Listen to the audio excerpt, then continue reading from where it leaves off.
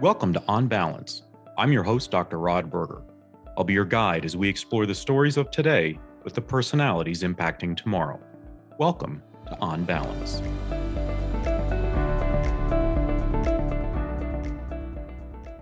All right, let's dive in a little bit deeper into the education sector and understand sort of where we are with charter schools, their impact, their efforts, their aims, and hopefully also understand a little bit more about the origins of charter schools and the leadership that is helping to support the movement for those of you that support it, that want to know more about it, and maybe those that just want more information to have a better understanding of how our education system works here in the United States. Welcoming in Nina Rees. She's the President and Chief Executive Officer of the National Alliance for Public Charter Schools, considered the leading national nonprofit organization committed to advancing the charter school movement. Prior to joining the National Alliance, she spent 20 years shaping education policy in the public and private sectors. She served as the first Deputy Undersecretary for Innovation and Improvement in the U.S. Department of Education. Before moving to the Ed Department, she worked in the White House as Deputy Assistant for Domestic Policy to the Vice President. A native of Iran who immigrated to America at the age of 14, she earned her undergraduate degree at Virginia Tech and a master's degree at George Mason. Nina, it's so nice to spend some time with you. I wanted to go through that background because I think it's important to give context of those who are leading the charge, regardless of where people are in their understanding, I think, of charter schools. And that's kind of where I want to start, because it's fascinating to me that charter schools have really been around for, let's just call it 30 years and some change. And yet, if I just was, spitballing, I would say maybe it's a 50-50 shot that the general public has a firm understanding of what a charter school is, how it may be different or similar or dissimilar to a local public school, and really how it might impact them as a family in the way in which they decide how to educate and support their children. Can you sort of give a state of the union as to kind of where we are in the U.S. with charter schools? Yes, and first of all, Rob, thank you so much for having me on your show. Grateful to have the opportunity to share what I do with your audience. Charter schools are public schools. As you noted, they've been around a little over 30 years. The first law passed in 1991 in Minnesota. The first person who started talking about charter schools was Bill Clinton on the campaign trail when it didn't exist. And so having someone like that start to talk about this concept was extremely helpful, both to giving the cause this bipartisan field that it's had ever since at the national level, but also to elevate its profile. But the fact does remain, despite all these years of being in place, that most people don't know what a charter school is.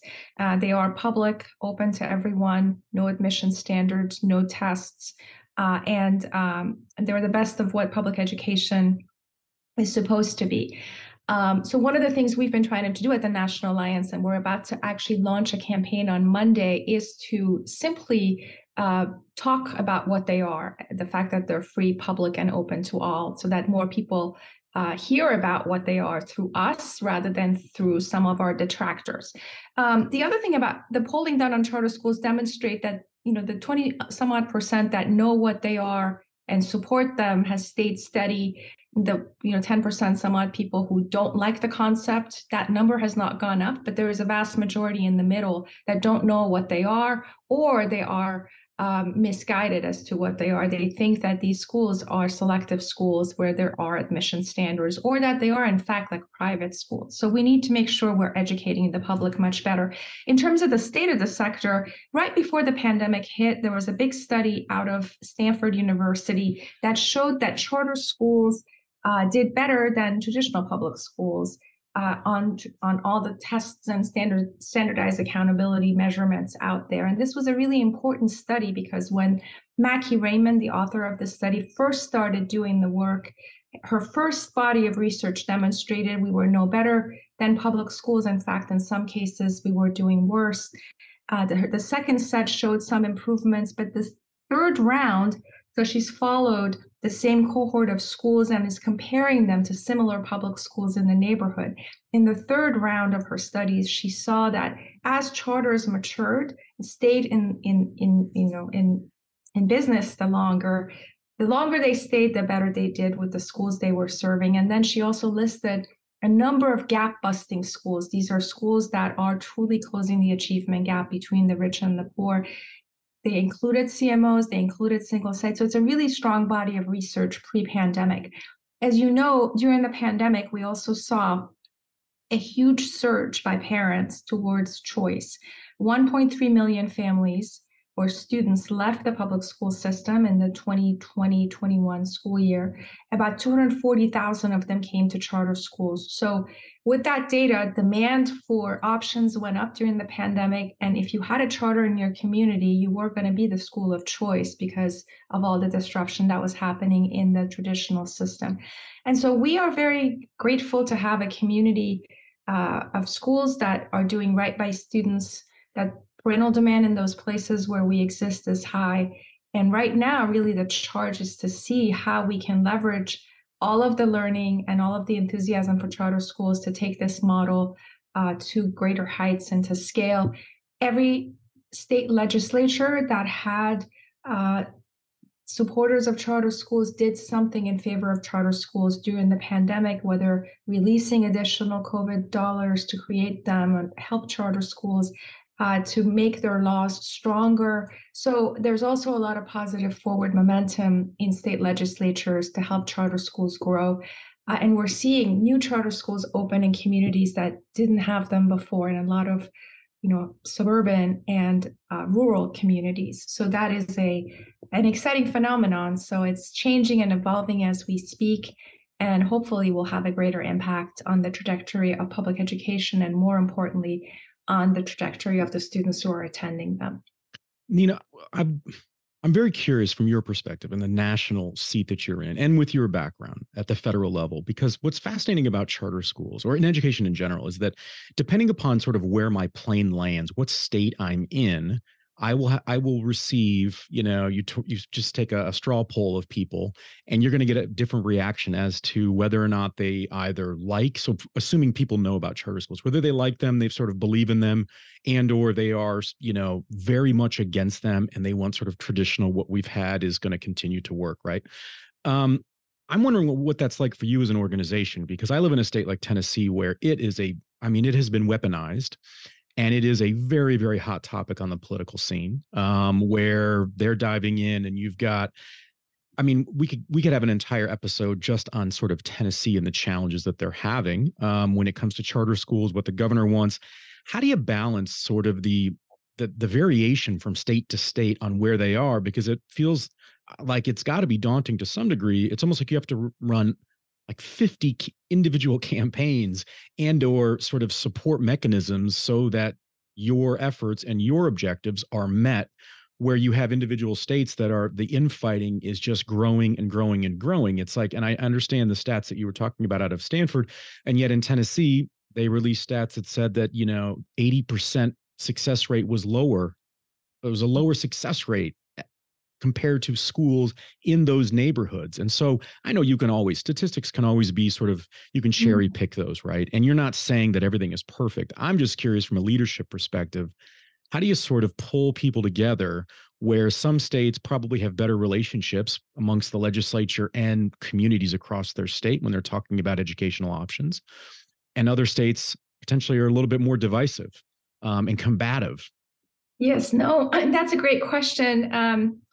Our view is we are here as a servant leader to the sector. We don't go into a state and dictate what needs to happen, but we are ready to help in those places where there is no leadership on the ground or where the leader needs help. But it's important to keep this model alive because every state is different. So if you look at the statutes that govern charter schools, every state started their charter school law or drafted that initial statute for very different reasons. In some communities or in some states, it was about innovation. It was about innovating in the public school system. In other places, it was about closing the achievement gap. Other states, it's just about parental choice. In other communities, it was about empowering teachers. So again, it's all the same thing at the end of the day, but I believe in states' rights, and I think it's important for us to honor what the laws that the states have created are each intended to do. We have a model law, and we give states, we used to rank states based on how well they did on our model law. in order to give people a guidepost as to what it takes for you to actually be able to create these schools in a way that has an impact. So funding is really important. The governance of the school, the authorizer, the accountability structures for the authorizers are really important.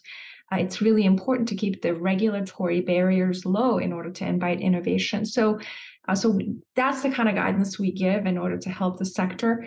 But from an advocacy standpoint, the people on the ground are probably the best equipped to fight the fights at hand, especially in states like Tennessee. And Tennessee certainly also has a good number of organizations that are dedicated to promoting choice in charter schools, like Tennessee SCORE. There is a Tennessee Charter Schools Association. There are a number of parent organizations, including Memphis Lift, and a lot of leaders. The leader of the KIPP chapter in Nashville is a well-known quantity. Nashville has some of the best charter schools in the nation, by the way. So I'm curious as to where the data you cited comes from. So long and short of it is, I think it's important to honor state and local control, but we also, because we are sitting at the national level, we see what works and what doesn't. So one of the functions that we serve is by looking at best practices and sharing that with other people, whether it's political advocacy, whether it's list building, whether it's parent engagement. So there are some things that you can share across state lines, but at the end of the day, the relationship needs to be with someone on the ground. And that organization on the ground, because there are so many charter schools and families in charter schools, graduates of charter schools, it's really important for those organizations to leverage the voices and the faces of those who are most familiar with charter schools because they're benefiting from them. Nina, I'm so curious as to, because I would imagine it's an incredible effort and undertaking for an organization like yourself that has the best of intentions, that has dedicated their career to education and supporting kids and families across the country. How do you separate from all the noise that's outside of just the classroom work or the work that needs to be done at, let's say, the local, the state, and the federal level to ensure that the roadblocks are cleared in education? When we have lots of voices from all over the place, it just feels like you have to fight through that before you can focus on the work at hand. I'm just curious how you do that so ultimately or secondarily that we maintain sort of an open, inviting and engaging environment or ecosystem of education so that young people growing up want to work in the sector at any level that they feel really fits them, their personality, and where they want to contribute to society. Well, Rob, that's a great question. I would say the noise has probably existed since the beginning of time, but it's louder now because of social media and because news travels so much faster. And of course, our country is a little bit more polarized than it's been for a while. So, for anyone in the education space, to be able to do their job, they should be shielded by the leadership of their schools and whatnot. And I personally think it's our job as advocates to create that shield so that educators are doing the things that they were hired to do, which is to educate families. We did a poll a couple months ago of teachers and discovered the similarities between our teachers and those in the traditional system, in a sense that all they wanted to do was teach, that the noise around the work was deafening, and that a lot of them were contemplating leaving for that reason. But at the same time, the poll demonstrated the level of commitment these very teachers had to their work. They felt it was, one of the best jobs they could have. So at the same time that they were dismayed with the noise and looking to potentially leave, they also brought a lot of the components that make one want to stay in their work. So that's why I think it's important for leadership to make sure that you emphasize to these teachers the importance of what they're doing to stay in the business and to shield them from the political noise around it and some of the policies that could come into their schools.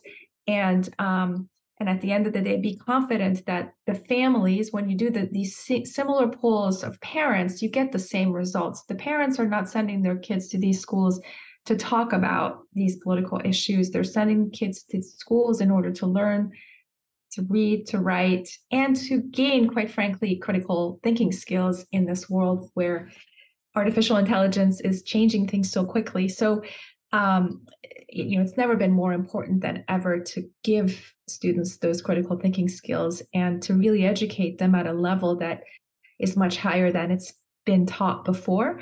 I think, again, it's the job of those in roles like mine, to take the hits from the political side, but to shield the schools from getting mired in it. And again, charter schools, because they often operate outside of the school district infrastructure, are somewhat shielded, so they can come up with their own ways of teaching and doing things, but they cannot, depending on the state law, they can't completely get out of what the state statute says they have to do.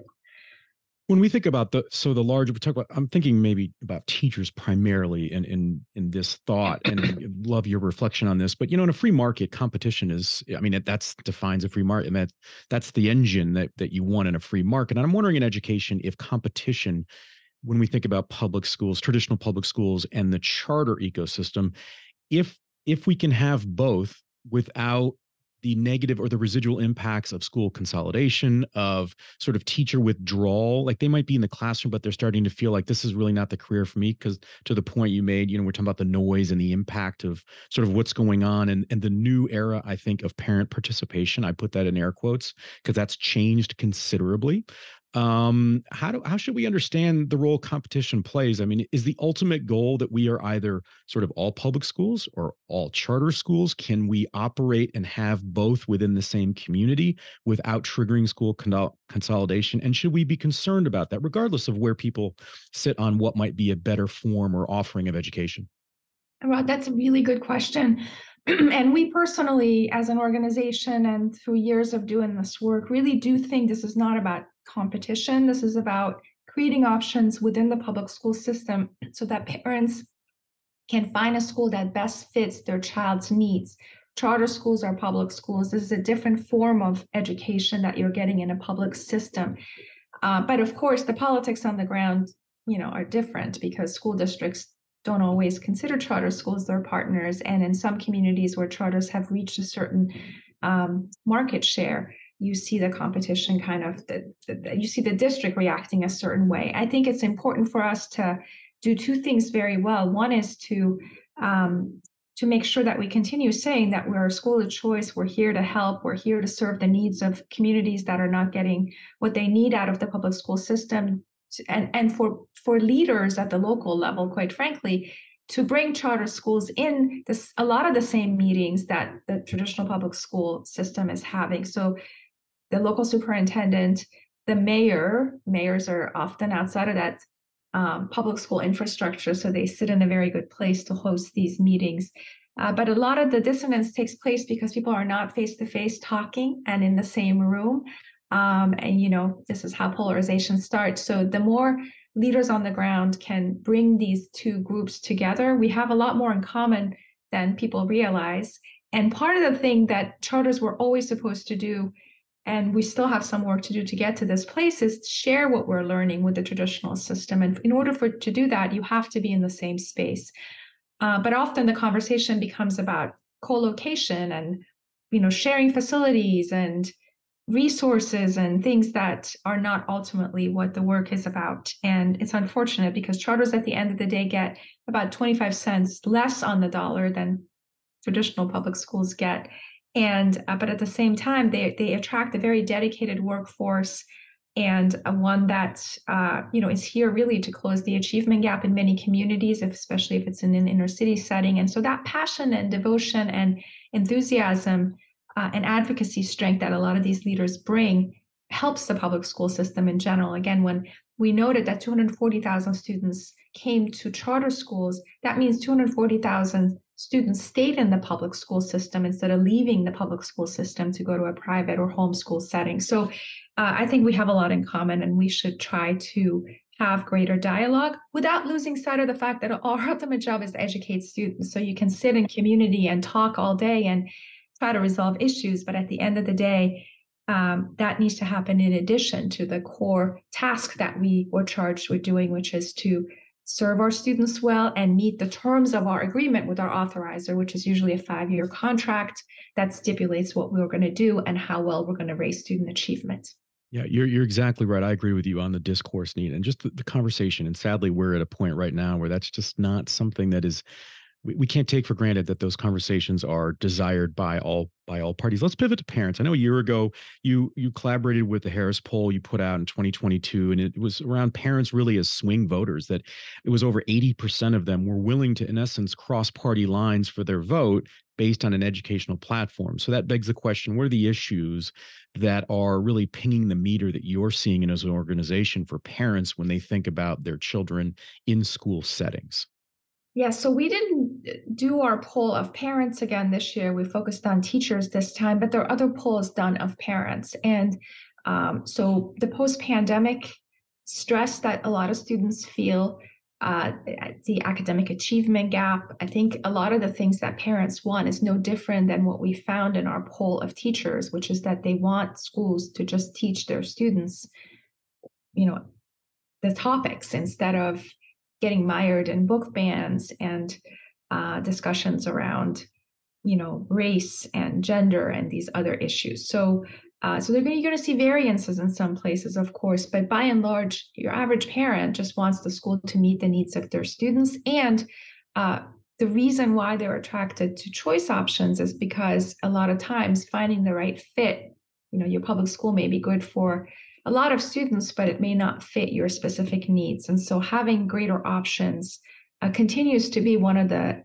polling items that does really well amongst parents. Of course, everyone is going to want more. And to the point you raised earlier about parents crossing party lines, that remains the case. And if you look at the most recent poll by Democrats for Education Reform, I guess it's a little bit different from what you're asking me. One of the things they found is how much Democrats have lost their edge on education because Republicans are talking so much more about the topic. And so,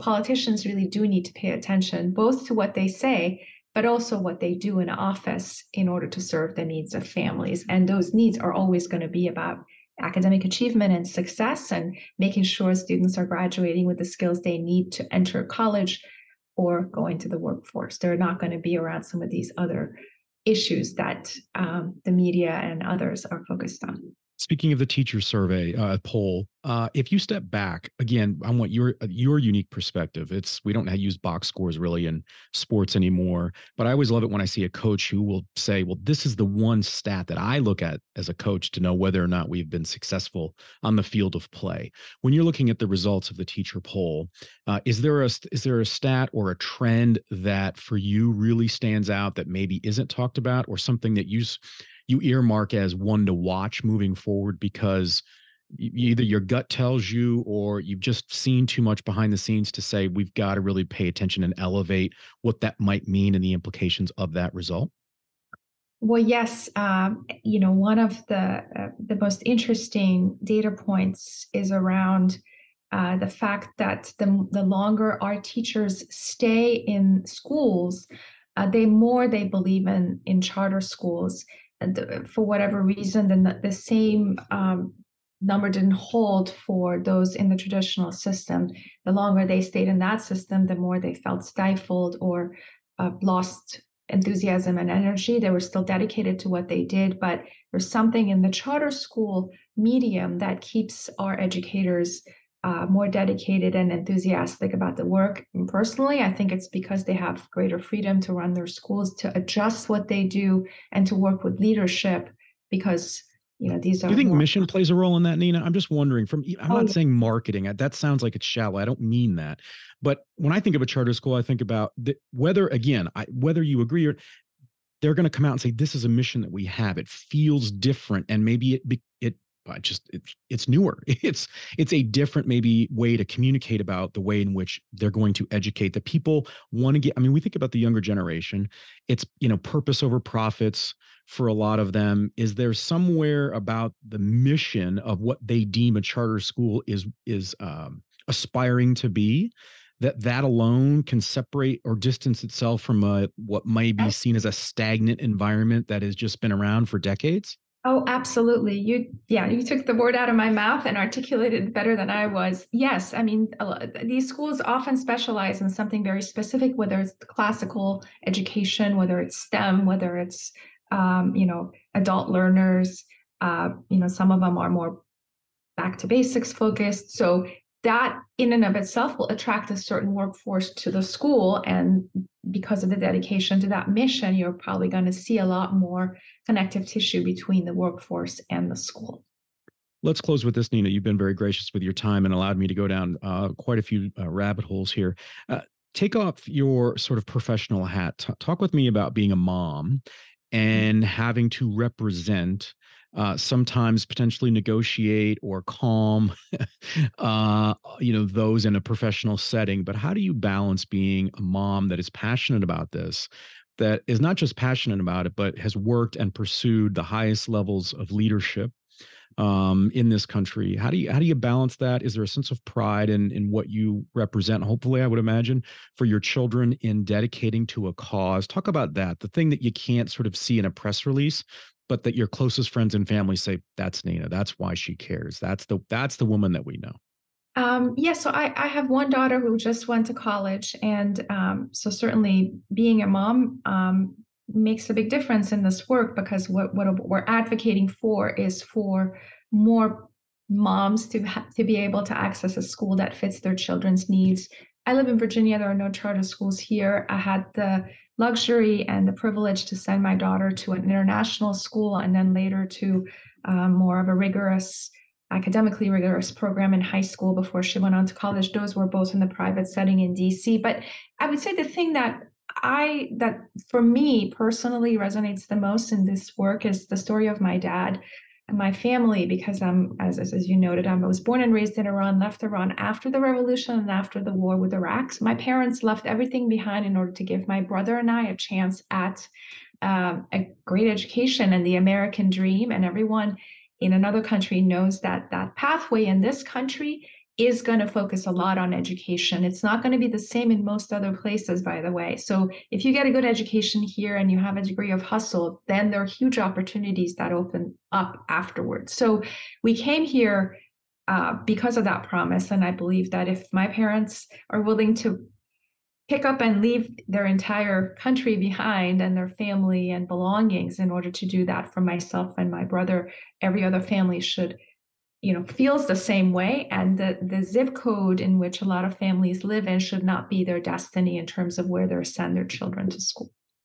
Well said. I grew up in the Detroit area, and the Iranian community is quite substantial there. And I remember working for an Iranian family at a restaurant in Detroit, and they just couldn't have been nicer, and a pivotal part in my understanding of what it meant to work and work hard as a young person. So I think that's an incredibly important part of your narrative that I think speaks to this country and the pursuit of better and opportunity, really, and resource and access to resource. It's been a pleasure to spend some time with Nina Rees. You can learn more at the National Alliance for Public Charter Schools. You can just go to publiccharters.org and learn more about Nina and her executive team and all their research and what they're trying to do to support education across the U.S. I'm your host, Dr. Rod Berger.